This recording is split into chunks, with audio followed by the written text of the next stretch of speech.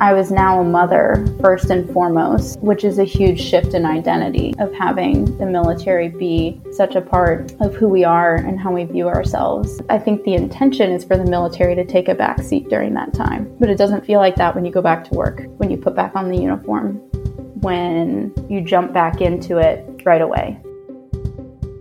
Welcome back to Season 2 of the Military Birth Talk podcast, where we share weekly stories of pregnancy, birth, and postpartum, all told through the unique lens of the military community. As a project of the Military Birth Resource Network and Postpartum Coalition, this podcast was created to be a community resource and place of connection where military members and spouses can see themselves and their unique experiences reflected in the stories shared.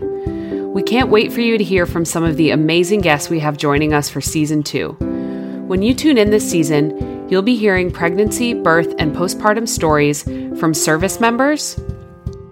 Often people weren't comfortable with them breastfeeding. I found that one captain, she wanted to go into her office or her car, and I explained to her that every female airman was watching her as the captain in the squadron, and if the bathroom or her car was good enough for her, then she was making that decision for every female airman in the squadron, and the men were going to be taking the lead. So as uncomfortable as it was, whether you're a senior NCO or an officer, I felt a responsibility to set the example, even if I was secretly crying in the bathroom before I flew. Postpartum, even though I'm coming out, I'm in charge and we're going to go fly this mission. Also from spouses.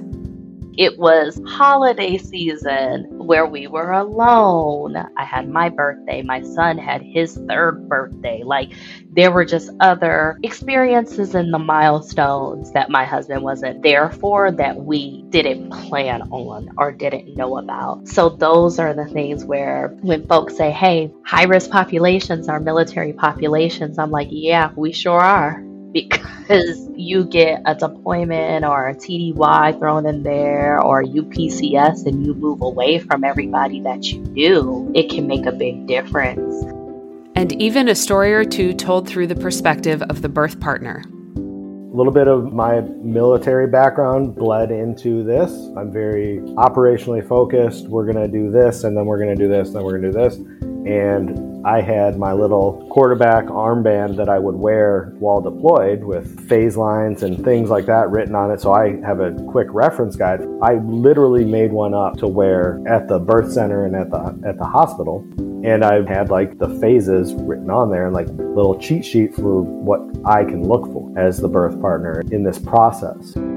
Season 2 of the Military Birth Talk podcast begins next Thursday with new episodes coming out weekly.